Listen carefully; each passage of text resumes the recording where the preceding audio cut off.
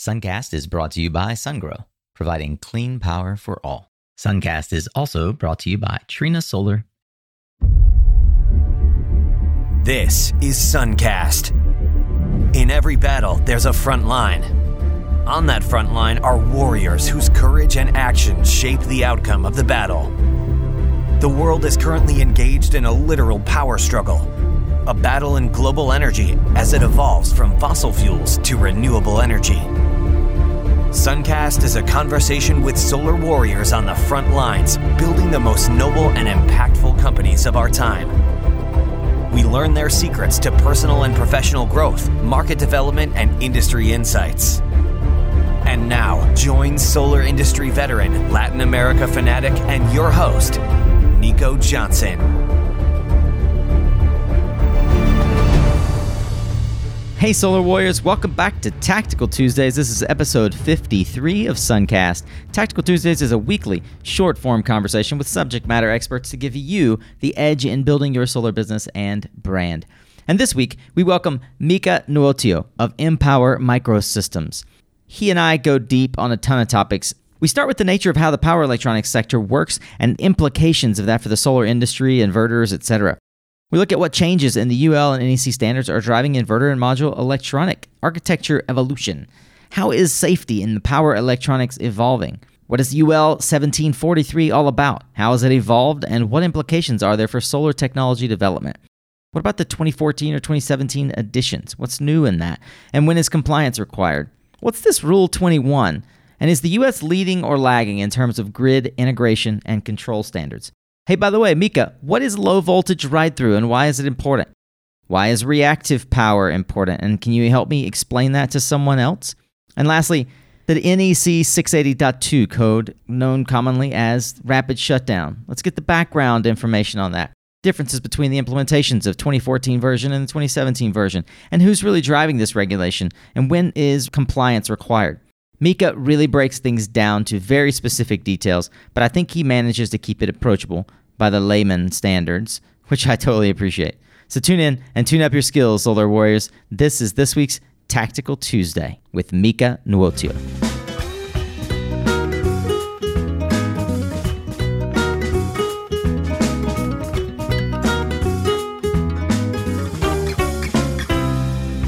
Today on Suncast, we're going to take a deep dive on a Suncast minisode with Mika Nuotio, the CEO and founder of Empower Microsystems.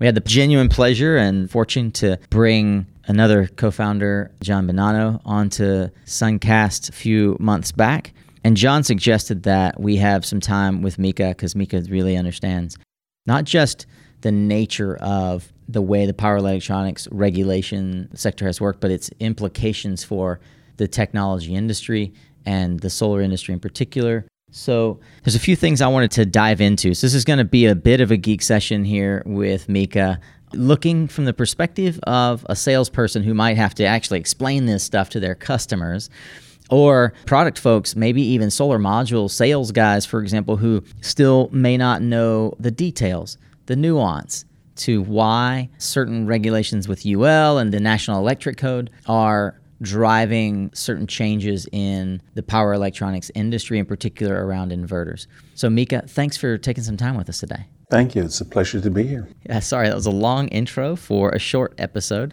But nonetheless, I know this is going to be information-packed. Well, let's start with the nature of how safety with regard to solar is evolving. You've been in the power electronics industry for quite a while, as you expressed earlier. How has the UL standard known as 1741 evolved over the last several years, and what implications does that have for solar in particular and the way that technology is developed? So if you're looking at safety standards for solar, UL 1741 is the US standard for solar inverters. It actually covers two aspects.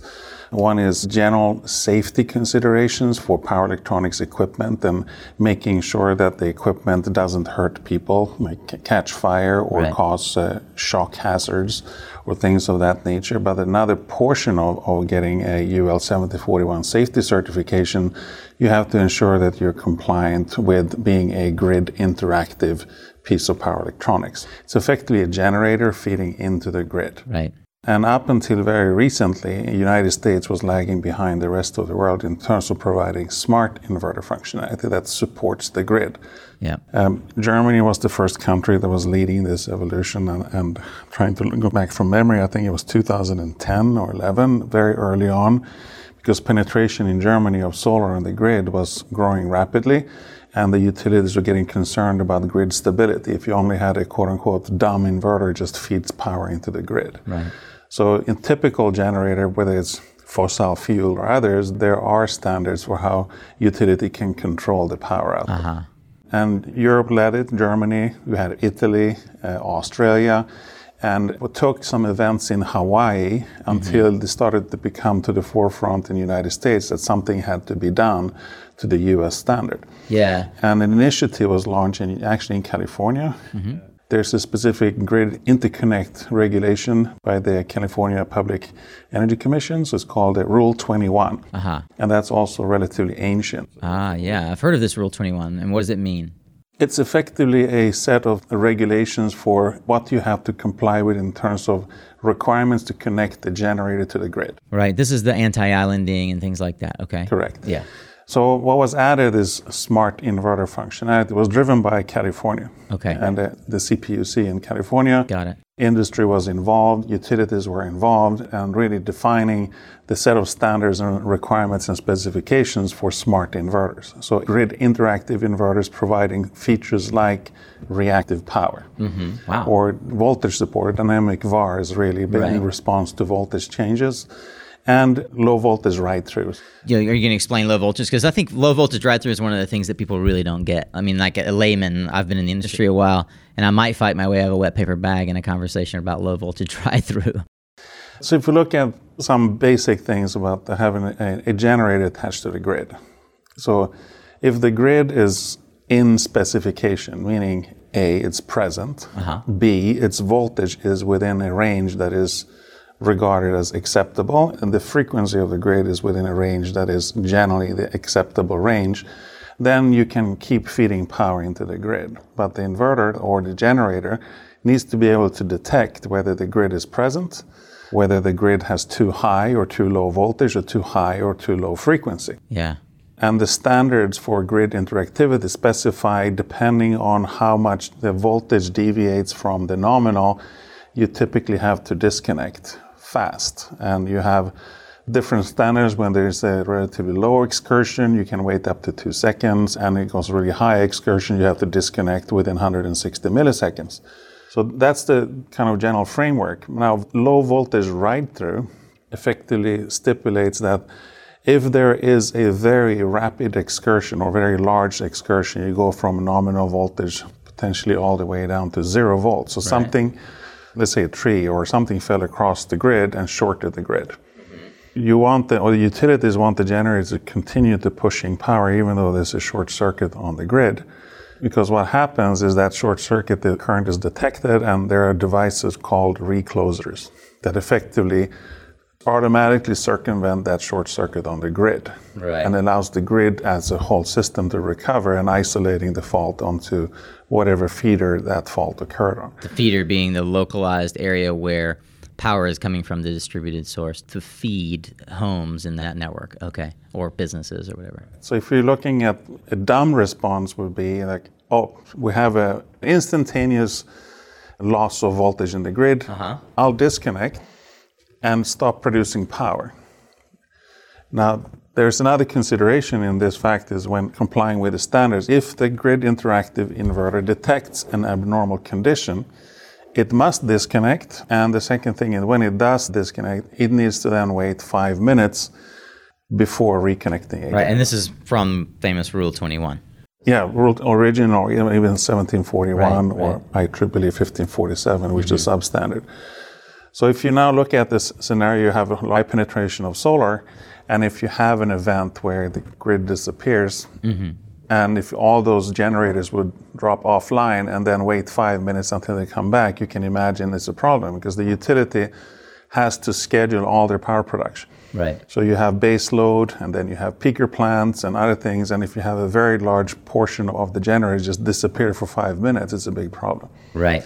So the low voltage write-through effectively stipulates that even if the voltage drops significantly, you stay connected as a grid interactive inverter for an extended period of time, up to 1 second. To see what happens. See what happens.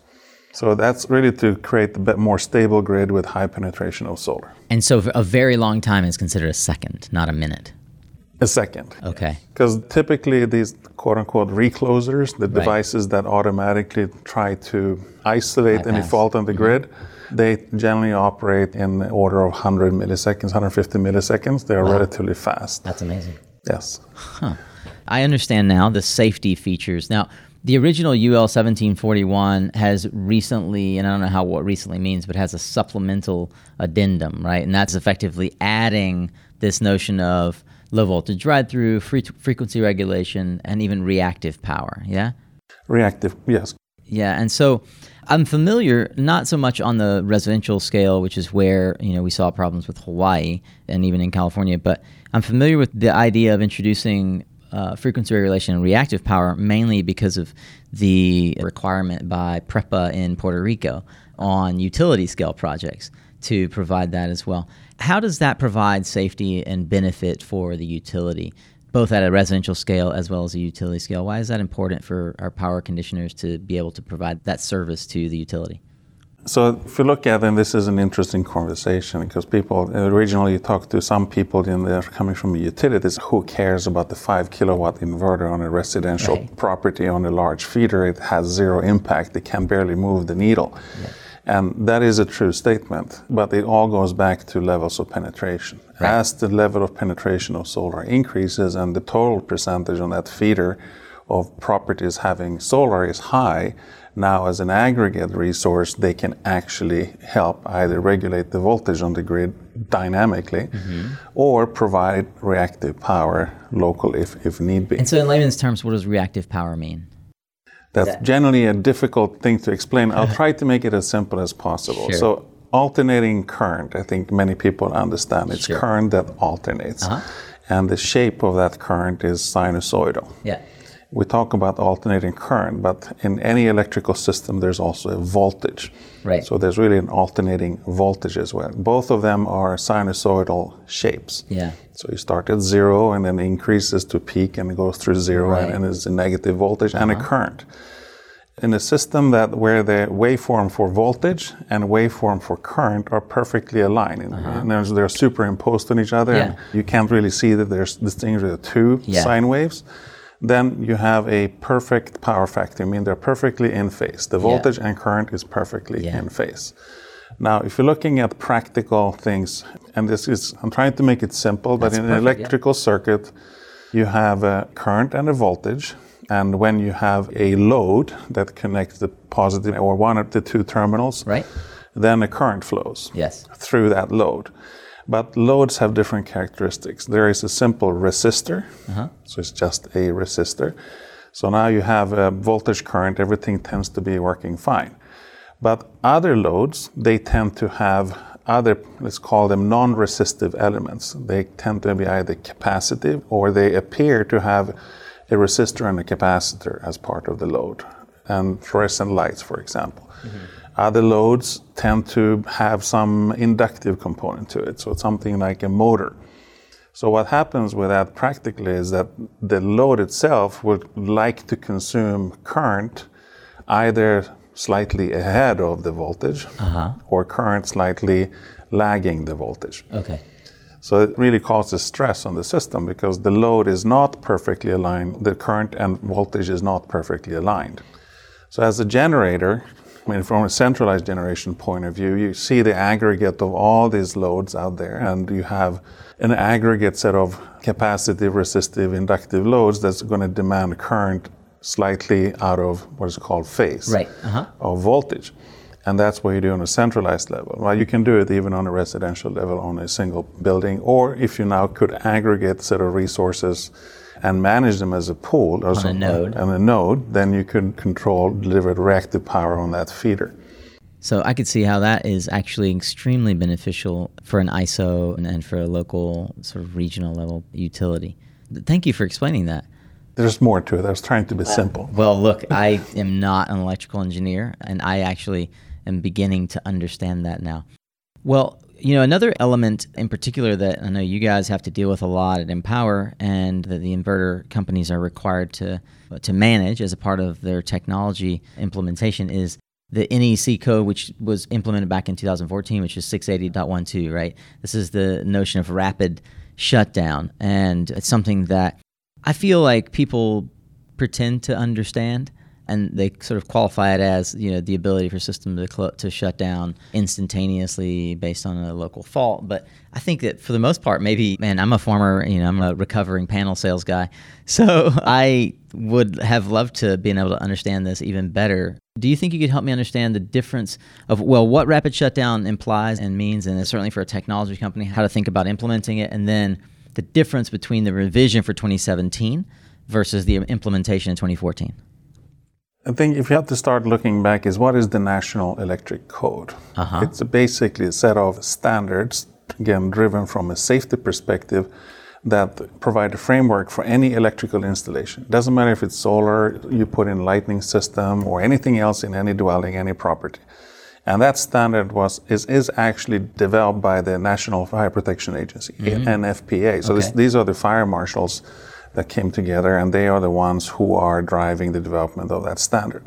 So when you go to an AHJ, so authority having jurisdiction, the permitting department in any city, the building inspector is going to evaluate the system or the drawing circuits that are proposed according to the National Electric Code, to the relevant section. And there's a specific section for solar. So it's fire marshals, NFPA, they are the ones that maintain the National Electric Code. Typically comes out every 3 years. Now, as solar became more and more prevalent, there's always concern, how's the impact on first responders or firefighters in particular? So if you're looking at the typical approach for firefighters to fight fires, especially in residential buildings, there are a few different elements, but one of the things that they need to do is they would like to ventilate out any smoke from within the building that take that out. And a very common way of doing that is the firefighter goes up on the roof with an axe and cuts a hole in the roof, so that the smoke can get out, basically can rise out, and you can ventilate the house. So now when you have solar panels on the roof and the firefighter's on the roof, what is he or she going to do? So fine, so you cut through the solar panel, hypothetically. And now there's a concern, what if the solar panels or the conductors within solar panels are energized? Could be potentially a shock hazard. That's the more extreme case, and the probability of that is slightly lower. But the more probable case is that a firefighter will touch an energized part after cutting it with an axe and feeling that, as we probably all felt, the tingling sensation of electricity is flowing through my body, even if maybe it's not lethal. And then from that effect, they get afraid and fall off the roof. That would be detrimental. So the whole thing really started, that's the background. So how to make sure that firefighters are safe fighting fires with solar on the roof, and they're not put in undue harm. So what happened in the 2014 edition of National Electric Code is that there was a requirement driven, again, by firefighters. There was an attempt to try to, actually I should rewind the clock. So if we're looking at conventional solar systems where you have DC PV modules with direct current output connected in series and in a series string to a PV inverter. When you turn off the inverter, that DC circuit is still energized at several hundred volts. And that was the genesis. So people say, okay, wait, that's dangerous. Because even if you turn off the grid, meaning the first responders arrive, they turn off the main breaker, expecting everything to be de-energized in the dwelling, but long and behold, the solar array still has high direct current voltage. That's a problem. The sun's still shining. So in 2014 edition, there was an attempt to introduce what was called a module level shutdown device, so that electrically the modules were disconnected from each other from that series connection, and the maximum voltage would be limited to a safe voltage. Now there was a lot of maneuvering and politicking in the industry, and people looking at for what's the impact and conventional string inverters versus module level power electronics devices. And the consensus of the 2014 edition was that you need to make sure that within 10 feet of the array, you have the solar array, and within 10 feet of that boundary, the voltage on any conductors beyond that needs to be below 30 volts. Yeah. So now you have an area outside of which the firefighters can ventilate the roof. So what people introduced were devices called rapid shutdown devices that were typically mounted, obviously, 10 feet away from the array. Yeah. But the conductors within the arrays can still be high voltage. Right. Right. Now with 2017 that changed. So now what happens is when the firefighters arrive and they turn off the main breaker of the house, the inverter detects that the grid is gone. Now automatically the system within 30 seconds have to de-energize, so there is not a single conductor within the array that has a voltage of more than, I think it's 60 volts. Okay. Or 80. I may have to double check that one. It's either 60 or 80? Yeah. Okay. Maybe 80. I don't recall exactly. But that means now that you need to disconnect on a per module basis. Right. Because how many volts typically is a module? So it depends on the type of module you have. But 2 modules, generally, you're over the limit in most cases or many cases. So now you need power electronics on the module level. It could be a simple shutdown device. So effectively, it just disconnects the output terminals. Right. But you're now adding power electronics with some communication means. Right. And the incremental cost of adding power optimization is relatively small. So adding, I'm going to next level. Why don't I have it full DC optimized to the system? I can get enhanced energy yield on top of that. Right. Or a microinverter for that matter, which both type of systems are compliant. Yeah, and is this required on all grid-connected systems in the United States now? And the 2017 edition, I believe, was ratified in early 2017, or it might have been late 2016.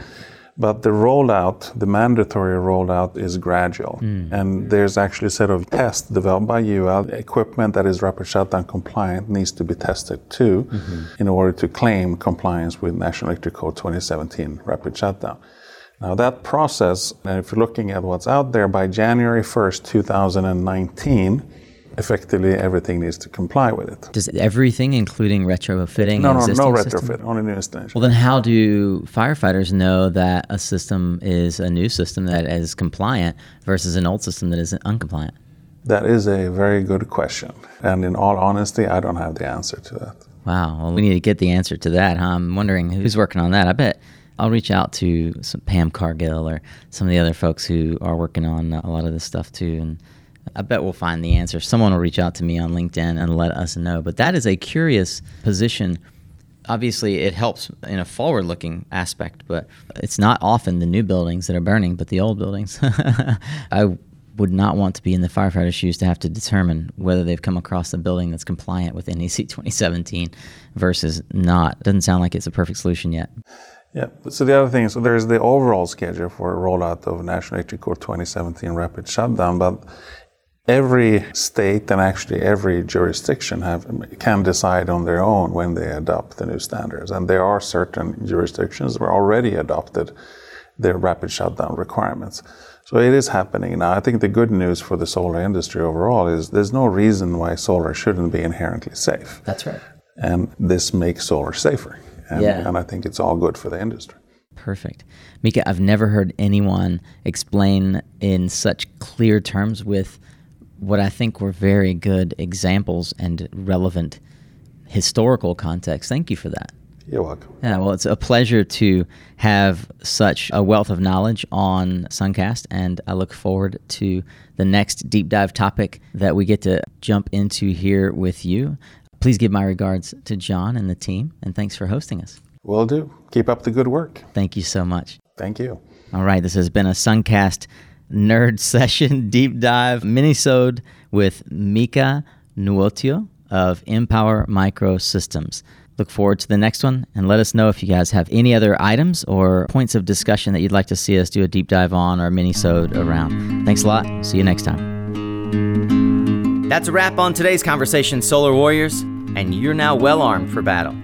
Hopefully, you'll take away some great tools for your own success. I'd love it if you'd share what you learned or share the episode over on LinkedIn. Let me know what other tools you need. If you want to sharpen the axe a little bit more, I've shared some of the resources we discussed in today's conversation over at mysuncast.com. Just click on the latest episode link in the title bar. Perhaps the best tool in your arsenal might be subscribing to the mailing list while you're there, so that you'll get an email from yours truly when new content is available. Have a suggestion for someone you think should join the conversation? Email me, nico@mysuncast.com, or shoot me a message on LinkedIn. Hey, that's it. Thanks for being here. Until next time, stay informed, my friend, and stay tuned.